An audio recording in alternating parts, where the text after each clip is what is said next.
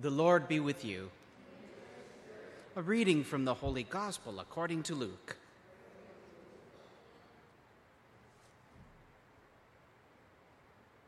A lawyer stood up to test Jesus. "Teacher," he said, "what must I do to inherit eternal life?" Jesus said to him, "What is written in the law? What do you read there?" The lawyer answered, "You shall love the Lord your God with all your heart and with all your soul and with all your strength and with all your mind, and your neighbor as yourself." And Jesus said to him, "You have given the right answer. Do this, and you will live." But wanting to justify himself, the lawyer asked Jesus, "And who is my neighbor?" Jesus replied, "A man was going down from Jerusalem to Jericho and fell into the hands of robbers, who stripped him, beat him, and went away, leaving him half dead. Now by chance a priest was going down that road, and when he saw him, he passed by on the other side. So likewise a Levite, when he came to the place and saw him, passed by on the other side. But a Samaritan, while traveling, came near him, and when he saw him, he was moved with pity. He went to him and bandaged his wounds, having poured oil and wine on them. Then he put him on his own animal, brought him to an inn, and took care of him. The next day the Samaritan took out 2 denarii and gave them to the innkeeper and said, "Take care of him, and when I come back, I will repay you whatever more you spend."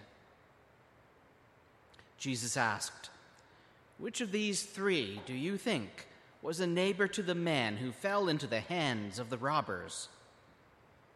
The lawyer said, "The one who showed him mercy." Jesus said to him, "Go and do likewise." The Gospel of the Lord. Praise to you, Lord Jesus Christ.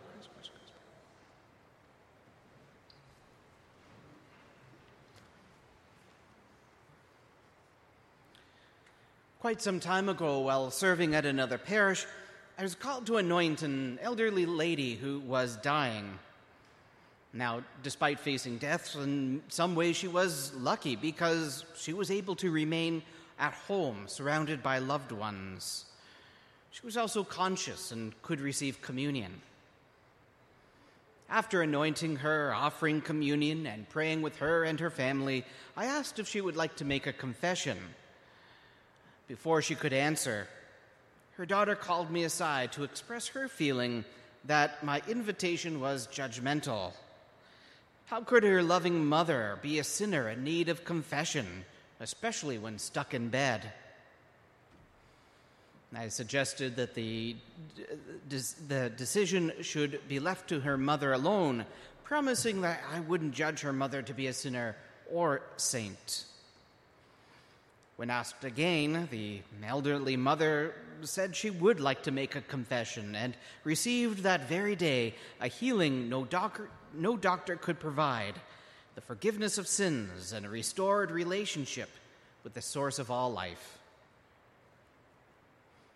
The familiar parable Jesus tells in today's gospel, of course, clarifies who we should consider as our neighbor, who it is we should care and be concerned for. But the climax of the parable tells of a healing. It contains a lesson not only about who our neighbor is, but that being a good neighbor involves healing.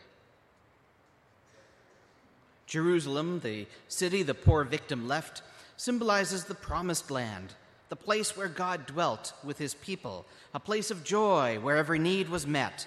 It makes no sense that someone should ever want to leave Jerusalem, especially for Jericho, a symbol for this fallen world and the final obstacle between God's people and the promised land. Because they carried God's message, will, and law to the people of the world, lawyers and priests could travel freely between Jerusalem and Jericho. It was part of their job. But in this parable, we hear of another who perhaps believing life apart from God would be somehow better, leaves Jerusalem for Jericho, paradise for this fallen world. And it doesn't take long before they fall victim to bandits who rob the unprotected of faith, health, and even dignity. The lawyer and priest who pass by the suffering man aren't necessarily cowards, bad, or unsympathetic. Maybe they pass by because, on their own power, they're unable to heal or help the stricken man. We've all been there. In our weakness, we've also walked past the evils of homelessness and addiction, poverty, injustice and war, disease and death. And we've walked past because we feel powerless against these things. Sometimes it seems as though the road between Jerusalem and Jericho, where we often find ourselves, is filled with those who have been beaten by these powers. Maybe we even find ourselves to be one of those in need, one of those left half dead by bandits who have forcefully taken and crushed. Finally, the parable introduces the Good Samaritan, one who does have the power to do something for the wounded. The Good Samaritan offers healing, and the work begins. First, the beaten victim is called to brush aside all fear and pride, to reveal his wounds and accept the Good Samaritan's help, a symbol for the sacrament of reconciliation. Oil and wine are then poured over the injuries of the stricken, a symbol for the sacrament of the anointing of the sick. But the man is not to stay. If the afflicted man is to have his faith, health, and dignity restored, he cannot remain in that space between Jerusalem and Jericho. So, using his own animal, a symbol for the sacrament of the Eucharist, the Good Samaritan brings the wounded man to the inn. The inn is the church to which we all belong, the place where faith is nurtured and the wounds of sin are healed. The innkeeper who welcomes in everyone may not be the owner of the inn. It's possible that the Good Samaritan brought the injured man to his own inn and placed him under the care of the innkeeper, a kind of manager who we would recognize as the head of our church, the Pope. Something new has happened.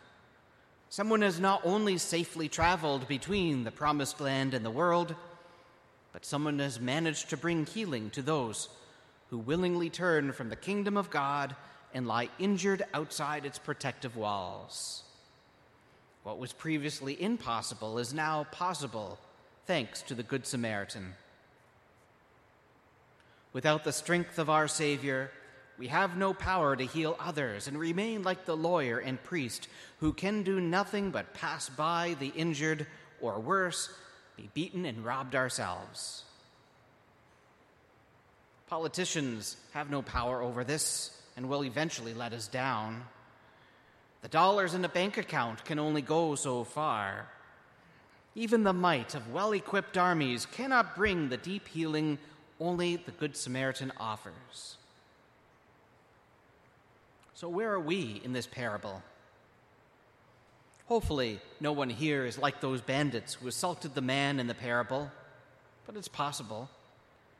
It's possible, even for those with the best of intentions, to unintentionally inflict harm on others. Later this month, our Pope will visit our nation. To Catholics and non-Catholics, Indigenous and non-Indigenous, our Pope will begin to offer the healing of the Good Samaritan by publicly acknowledging harms done knowingly or unknowingly by those who said they worked in the name of the Good Samaritan. Some here are maybe like the man who willingly leaves Jerusalem in search of better things, who is eventually beaten, robbed, and in need of the healing of the Good Samaritan.